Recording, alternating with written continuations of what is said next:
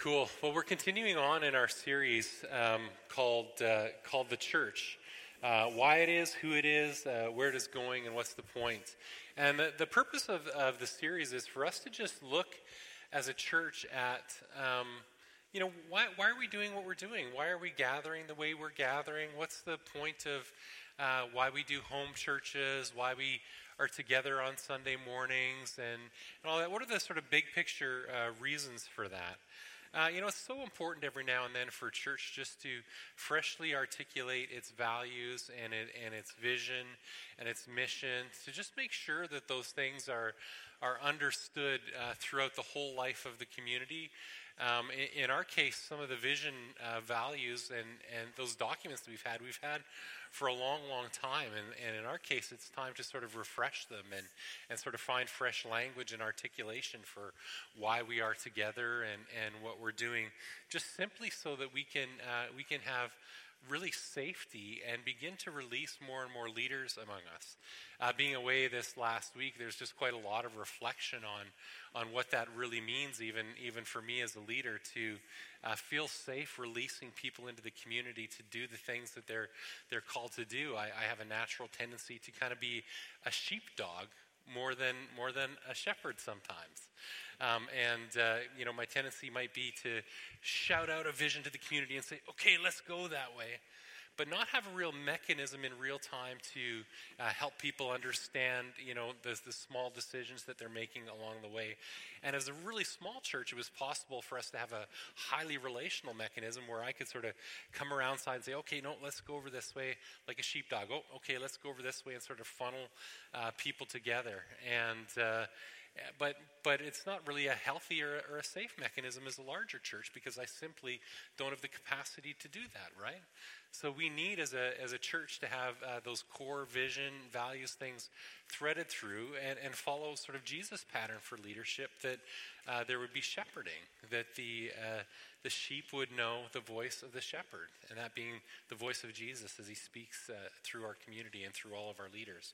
So it's just really important to sort of let us as a community, and I think that's my heart for this series, that we would hear the voice of the shepherd Jesus speaking through us, rather than hearing me barking when anybody does something wrong. It's not a healthy dynamic, right? Or when we're straying a little bit. So just some of those dynamics we process as a community, and I'm just really pleased to be able to share some of this vision stuff with us. What we've kind of articulated in terms of broad strokes for us as a church is this idea that we want to encounter Jesus. We expect that encounter will transform us, that it will change us, and that as we're changed, as we're transformed, that we'll share that with others. So kind of a working document or a working statement for us at this point is that our purpose as a church, or our vision as a church, is to encounter Jesus together, expecting what he's done and what he is doing to change us and propel us out to facilitate that encounter for others. Really simple. We gather, we grow, and we go. We gather, we grow, and we go. And that's our heart. The piece of that we want to talk about this morning as we unpack it is this idea of change. What does it mean when we gather to expect and anticipate transformation, to expect that he's going to change us, to expect that when we worship, we're changed, to expect that when we gather in home churches, we're going to be changed, to expect that when we're gathered in twos and threes, that we're going to be changed by Jesus as we encounter him together. And in that, there's sort of two ideas that we really have to reconcile. It is so true that God loves us just the way we are. Isn't that a really important thought for us as Christians? He absolutely loves us just the way we are. But we've often heard this phrase, he loves us just the way we are, but too much to leave us that way. Right? He loves us the way we are, but too much to leave us that way, that he wants to change us. And often with us in the church, I think if you're like me, we don't have a lot of fear about God actually changing our hearts and making us new. In fact, at a pretty deep level, we cry out for that. We cry out for him to change us and to help us with our addictions and with our fears and our woundings and our brokenness. But the reality is that when we're trying to create this really safe environment, we're actually not as fearful that God would change us. We're more fearful that we'll be judged by people, or people will try to change us in ways that are not right. So as we just talk about that idea of change, what we're not saying is that we as a church are going to change people. I mean, we hope people will be changed as they're among us, but it's not the church, it's not us that change people, it's Jesus that changes people. It's our job to just facilitate those encounters with Jesus where he can change people. And that's really important language for us in our vision statement, in our documents, that we want to be places, coffee shops, home groups, in our cars when we're driving to and fro with people, here on Sunday morning, that the purpose of us and all of the stuff our volunteers do, our kids over there in OVV Grow are there to have an encounter with Jesus. We created this wonderful coffee. This was brewed for you so that you could gather around that space there and have a conversation with someone with Jesus invited into the midst of it, and that you would be changed and transformed. We preach the word. We tell Jesus' story so that the stories of what he's done in the world would change us. We pray for people and worship and do ministry time so that as we encounter him in that space, that he'll transform us, that he'll change us, that we'll experience his love. So we're just all about, wherever we can, wherever we are, whatever we're doing, trying to facilitate those simple encounters with Jesus and coming into those encounters with that expectation. An important way for us to understand that idea that he loved us, he saved us, and that he's still transforming us, is to just simply look at the word salvation in the scriptures and understand that, especially in the New Testament, when we hear salvation, we also hear it in three tenses in the scriptures. And we're just going to unpack some of these in a few moments. We have been saved. We hear that in Paul's language. In Paul's language, we also hear we are being saved. And then in other cases, Paul will use this language, we shall be saved. This salvation for us is something that has happened to us, is happening to us, and shall happen to us. That he loves us through all of those stages of the process. And so the heart in this is we could spend a lot of time talking about sort of the dynamics of how it works, like how we're changed when we worship together, or how we're changed when we read the word, or how we change when we're at home church and we're in those dynamics and discussions together, or how we change when all these sort of things are going on. But much better to just start with the heart. How does God really want to change us in terms of our relationship with him and where we're positioned in all that? So let's just unpack some of these ideas together and just pulling some things out of the scriptures. We have been saved. We have been saved. Let's just read 2 Timothy chapter 1, verse 9 together. He has saved us and called us to a holy life, not because of anything that we have done, but because of his own purpose and grace. This grace was given us in Christ Jesus before the beginning of time. Romans 5:8, while we were still sinners, Christ died for us. He loves you just the way you are. He loves us just the way we are. And we've talked about this often as people. If you can, it's not the kind of thing we want to dig into very much, but if you can imagine and you can remember your grimmest, darkest moments of struggle and challenge in your life, where you know without a doubt that there is sin in your heart, where you felt unclean and you felt unworthy and you felt like you've hurt others, or you felt like you've transgressed God's law in a deep and personal way. In that moment, he didn't hide his eyes from you. In that moment, he saw you. And he looked on that person in the deepest depravity, in the deepest place of their sin, and he looked at you and he loved you. And in that moment, he loved you, not only just a feeling of affection or a feeling of, oh, that's my child, but of a feeling of, I value this person so much that I will die on the cross for them. While we were yet sinners, he loved us enough to die for us. It's an amazing thought. That in our darkest moment, his face wasn't turned from us.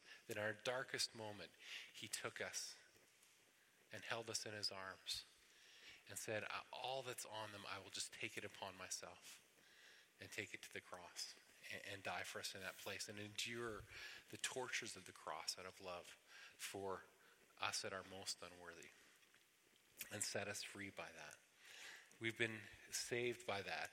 And that this grace wasn't given to us just in that moment, but that grace goes back even further. It goes to the beginning of time. It goes to that plan that he had for you, that purpose that he had for you, that love that he had for you while you were still a twinkle in his eye, while you were still in his imagination. He loved you that much. Paul goes on to say to the Ephesian church, he says, "For it is by grace that you have been saved, through faith, and this not from yourselves. It is the gift of God, not by works, so that no one can boast. For we are God's handiwork, created in Christ Jesus to do good works, which God prepared in advance for us to do. For you have been saved by faith." And it's really important for us to recognize that positional nature of salvation. John Wimber used to describe it like this, and I don't know where he got it from, but I've shared this illustration 100 times. But the Christian life is like beginning a race. And you remember that sort of like the grade 5 like running races where you run the 500-yard dash. I guess you don't run that far back when I went to school we did yards too, which is crazy. You'd run the like 50-yard dash, now the 50-meter dash. You remember as a little kid you're like on that line and you're just ready to go. And just imagine your gym coach coming up to you, like you're just so anxious to just run that race. And the gym coach comes to you and says, "Oh, wait, stop. Before you go, I just want you to know that you won. Just so you know, you won. 100%. Like, let's put a medal on you right now. Let's sing the national anthem. Let's throw a party. Everybody applaud. Woo! Woo! You won. You won." That's our position before the Father. Because he has saved us, we've won. And then he just pats us on the bum. Gym teachers don't do that anymore. And we now run the race. Right? And we just run the race. So the Christian life for us is running a race that we've won. That's the incredible thing of what Jesus has done for us. This is something that Jake in particular is really passionate about, is us understanding the finished work of Jesus on the cross. Like, he has done it. He has accomplished it all. All of that work is done for us. And the greatest part of our life is just figuring out what that means and how to live in it and how to walk in it. He's done it through us. We have security. We have surety. Do you remember what it was like when you first knew? Do you remember that moment? For me, it was at a little Baptist camp called Christopher Lake Baptist Camp up in northern Saskatchewan, and I remember hearing the gospel preached on the Friday night, and they sort of would ramp camp up to this sort of teaching of the gospel, and on the Friday night there would be, I don't even remember exactly how it went, but all this floating cross would get pushed out onto the lake, all lit with candles, and just to make that cross stand out as a powerful symbol. And I remember just going back into my room with my buddies, and the lights going out, and I remember just saying, "Lord, would you come into my heart?" And I won't ever forget that. I won't ever forget when I was 12 years old, that sense of the presence and the love and the acceptance of Jesus. Some of you haven't had that experience yet. I'm longing for that for you to invite Jesus into your life, into that space. But just take a moment now, and would you just take a moment? And this is where we're trying to create more interaction and more a possibility for the Lord to speak in the moment, in the middle of sermons and things like that. Would you just take a moment and just bow your head, and would you just let your memory go back to that moment for you where you knew that he had saved you? Let's just be silent for a moment.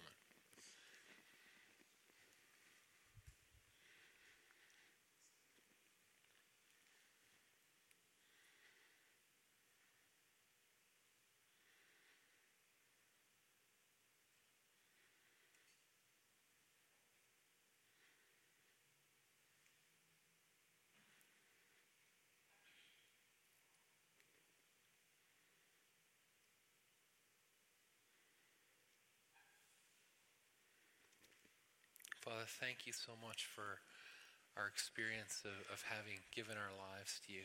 For some of us at an altar, after a church altar call. For some of us quietly in our rooms at nights. For some of us as little children. For some of us as adults. For some of us through great rebellion and trial and struggle, we finally gave up. But we celebrate those moments of knowing that you saved us. Knowing what you did for us. Would you cause those memories to be present to us, that we would never forget what you've done? We thank you for these in Jesus' name. Amen. Amen. The Lord has saved us. But our understanding of salvation, if we are living in knowing that God has saved us without recognizing that there might be a little further interaction to come, we're stalled in our journey, aren't we? We have been saved, and we are being saved. It says this in Philippians chapter 2, verse 12 to 13. Continue to work out your salvation with fear and trembling. For it is God who works in you to will and to act in order to fulfill his good purpose. In 1 Corinthians 1:18 it says this, for the message of the cross is foolishness to those of us who are perishing. But to us who are being saved, it is the power of God.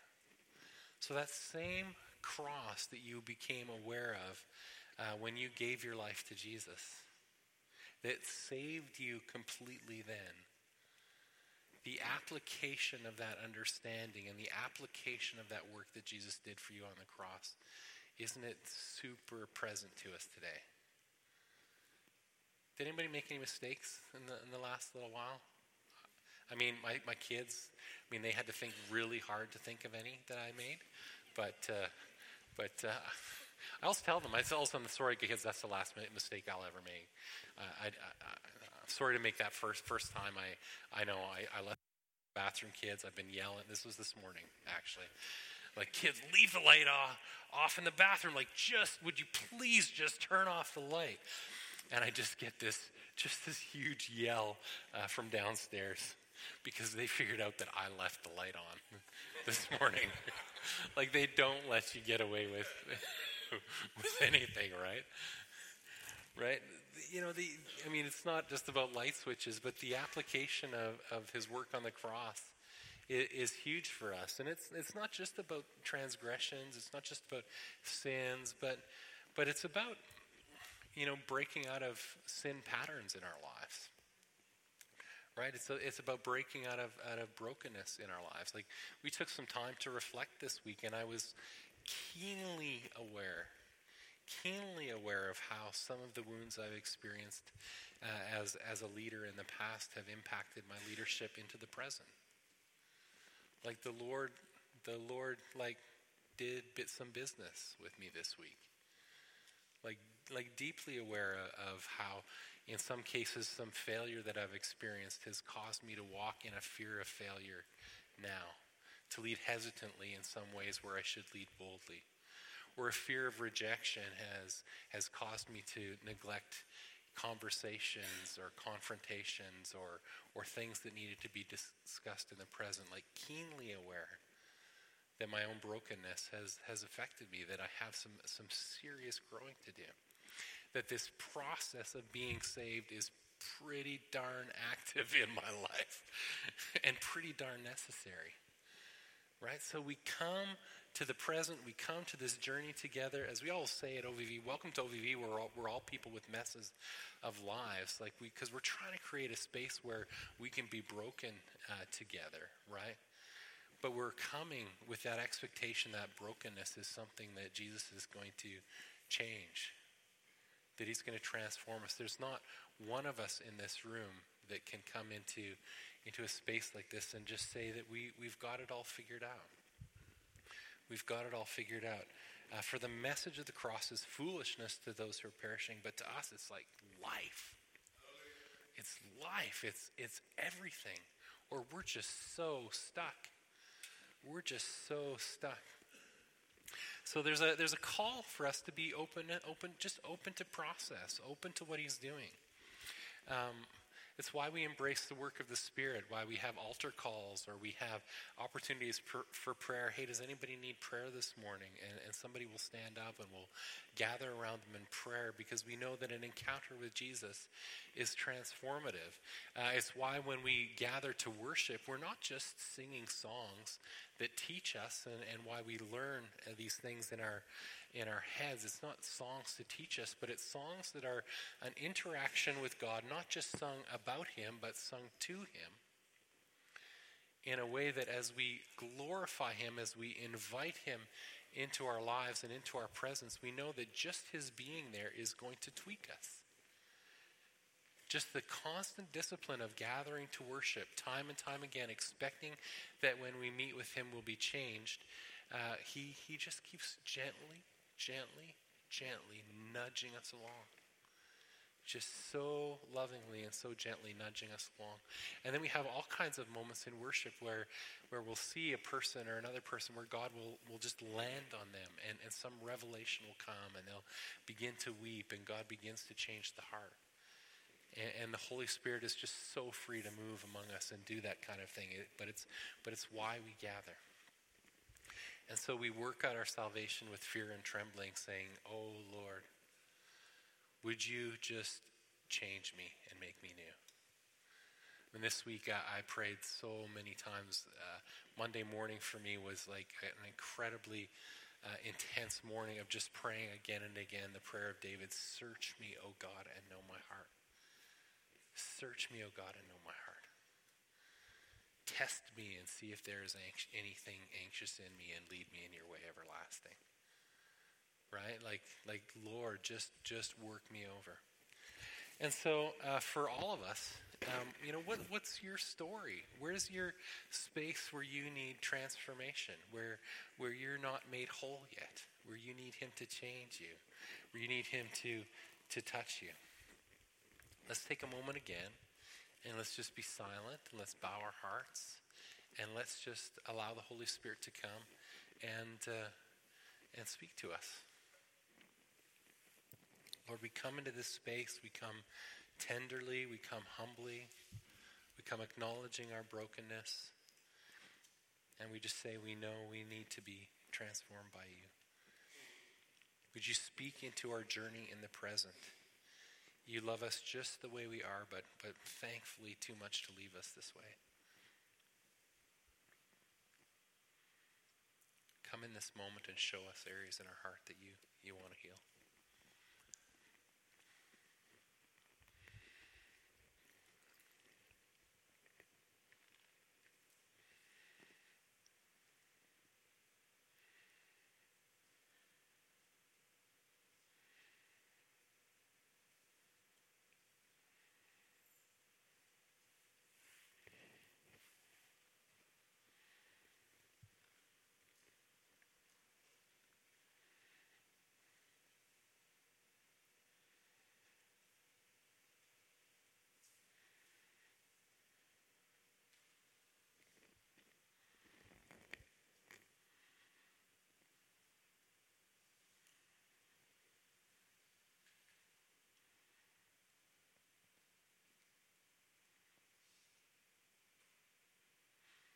Lord, would you show us any of our old wounds that aren't completely healed yet, that we maybe thought were, that you want to take us another level? Would you show us the patterns that we've wrestled with for our whole lives that you want us to touch, that you want us to be changed in. Would you bring us from glory to glory to glory to glory as we behold your face with our faces unveiled?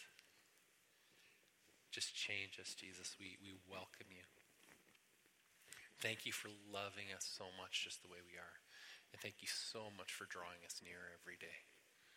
We love you, Jesus. Amen. Amen. And the piece that's not reflected in our vision statement, and I cut it sort of because it's too long, but it's a really important piece of the picture, is, and maybe there's a better way to reflect it in there, but the truth of the matter is that while we have been saved and we are being saved, we shall be saved. That there is something of salvation that's coming for us ahead in the future, and Paul speaks of it in the future tense. He says this in verse 11 of Romans chapter 13, our salvation is now nearer than when we first believed. Now this is the same man who said that we have been saved, we are being saved. And it's now nearer to us than when we first believed, that it's ahead of us.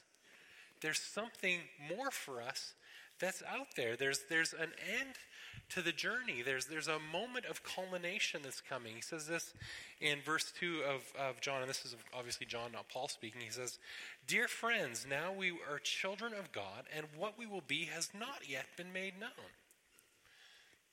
But we know that when Christ appears, we shall be like him, for we shall see him as he is.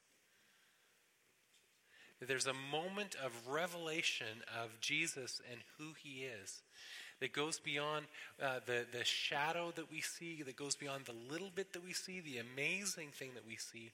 There's a way in which we are going to get to see all of him in his glory, face to face, sometime in the future. And in my prophetic class, I'll be telling you exactly what the time and date of that is. Obviously not. Look at this, though. Look at this in 1 Corinthians. Back to Paul again. Verse 51 of chapter 15. Listen, I tell you a mystery. We will not all sleep, but we will all be changed. In a flash, in the twinkling of an eye, at the last trumpet. For the trumpet will sound, the dead will be raised imperishable, and we will be changed. Christianity, and we don't talk about it because it's freaky, but Christianity believes in the resurrection. That your body will be resurrected. I should have brought my paper Bible with us, but Paul is very, very clear on this. Your body will get planted in the ground, and it'll get fixed up. Like, what does that look like? Like, how's he going to reassemble the molecules that the worms ate and took over here and over here? I don't know how that works. Like, it's a crazy story. Like, do you ever let your mind, like, go into these Bible stories and try to think through the physics of it? Like, it's crazy. Like, a worm ate my toe, and it wiggled over there through the dirt, and it grew, that molecule grew into that tree and became a leaf. That leaf was blown off the tree by the wind, and it went way over there. Like my toe is going to be miles away. How's he going to put it together? He's going to do it, though. He's going to do it, though. There's something amazing happening. We shall be changed. So, another moment of just reflection for your story. It's not a story that's happened yet, but let's have fun with it. Can you imagine what your glorified body is going to be like? No sickness, no disease. Yeah, taller. That's a good thing.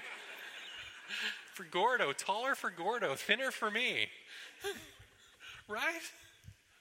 I don't know what that's going to be like. I don't know what reflections of our life are going to be like at that point, but he's going to do something awesome.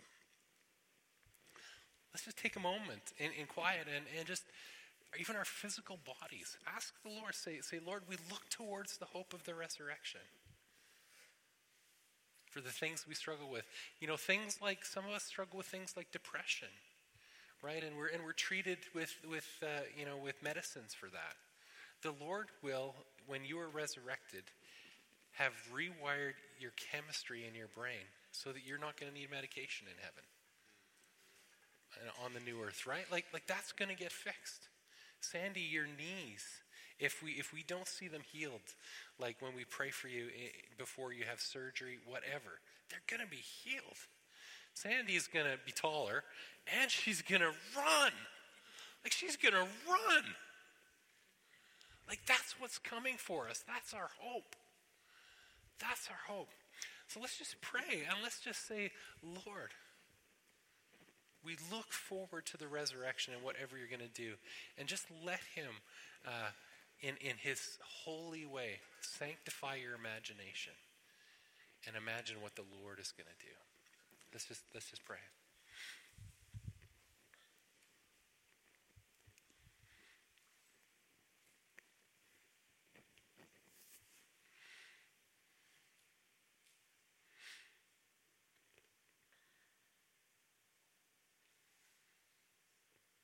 Let your Holy Spirit come. And let us imagine the power of the resurrection working here and now among us, but also to that great moment in the future when we shall see you as you are.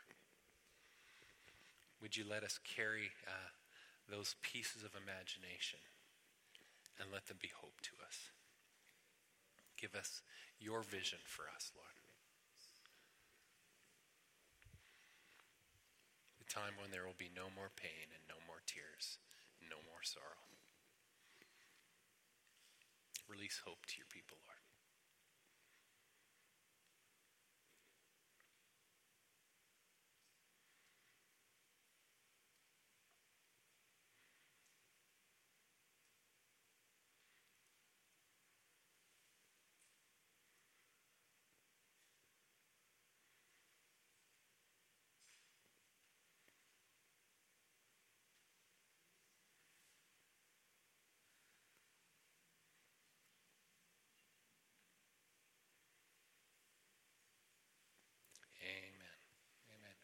I didn't do very well with that. I got stuck back in a worm eating my toe. And I imagined that it wasn't a leaf on a tree. Like it was like a seed. And that a goose ate it and took it to Florida. like we could really travel. So that's where I went. So that was a terrible prayer time for me. But so the Lord is good. Yeah. How's he going to put that together? Like, come on. It's helpful to think of God as an artist as we close here. We have been and are being, this is from the passage in Ephesians, and shall be his handiwork. We're his handiwork. And this is a beautiful message that Doug brought to us, I think maybe almost a little over a year ago, to just sort of dwell on that idea of us being God's masterpieces. Every time we gather, in twos and threes, every time we gather in home church, every time we gather on Sunday morning, we just should be asking a really simple question. Will I put my heart in the hands of the potter? Will I put my heart in the hands of the potter? He's the potter and we're the clay. That's from Isaiah 64. To understand how that works, some of you maybe are artists and understand this in a way that I don't, at a level that I don't. But an artist who's working on a project in love, from the very moment you take that lump of clay in your hand, that there's something of yourself invested in it. There's something in it that you love because you can see the potential in it. You see the value that it has in that moment. And if you know about creating art, there's nobody who hates doing the work of creating art and just likes the finished product. Right? That's not how art works. Really. There's a love that happens all the way through the process. And we take this lump of clay, and we're taken as a lump of clay. And at this moment where it's just so unformed and so strange looking and so odd, the Lord is completely invested in it. And as he begins to turn it on the wheel, like the moment that, let me go back here for just a second. Like the moment the artist grabs this, right, it becomes the thing that he sees in the future, doesn't he? The moment he lays his hand on it, it becomes its past, its present, its future. It is present to God, right? And so he begins to work it. How many of you, sometimes, do we like that process? Sometimes of being kneaded, of being spun. Like sometimes the Lord is forming me on his wheel and I'm spinning like I'm going to puke, right?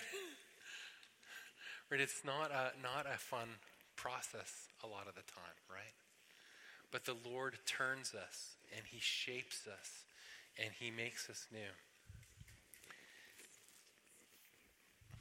And at some point we're done.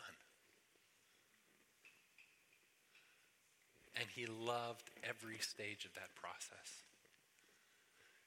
With his whole heart, he loved you at every stage of that process.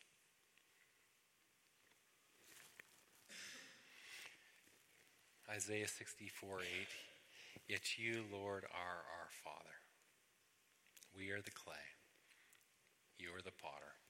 And we are all the work of your hands. That's it. Will we put our hands in the hands of the potter? Will we put our hearts in the hands of the potter? Let's stand.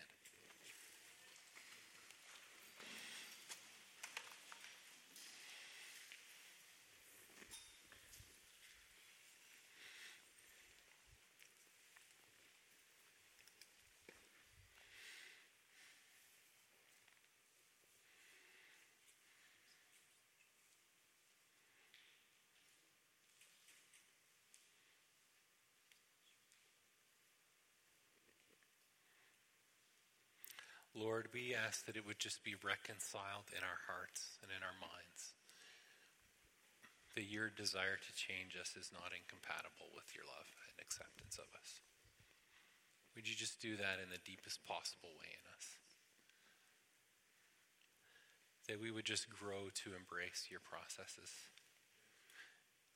I confess, Lord, that at times I've been just kicking and screaming and resisting.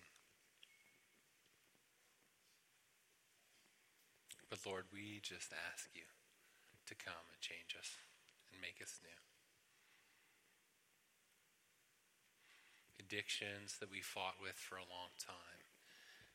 Fearful patterns that we fought with for a long time. Struggles that we've carried. Would you just begin to continue to finish your work in us?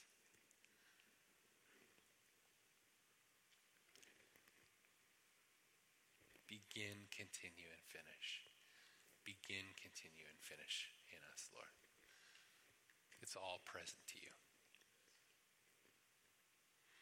For anyone here, Lord, who hasn't chosen to put their lives in your hands, who hasn't given themselves to you, Lord, would you just give them courage to place their hearts in your hands for the first time?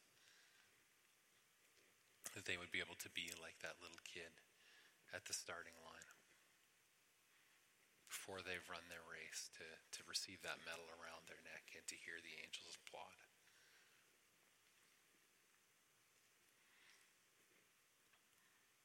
Continue to take us on a journey as a church. In Jesus' name we pray.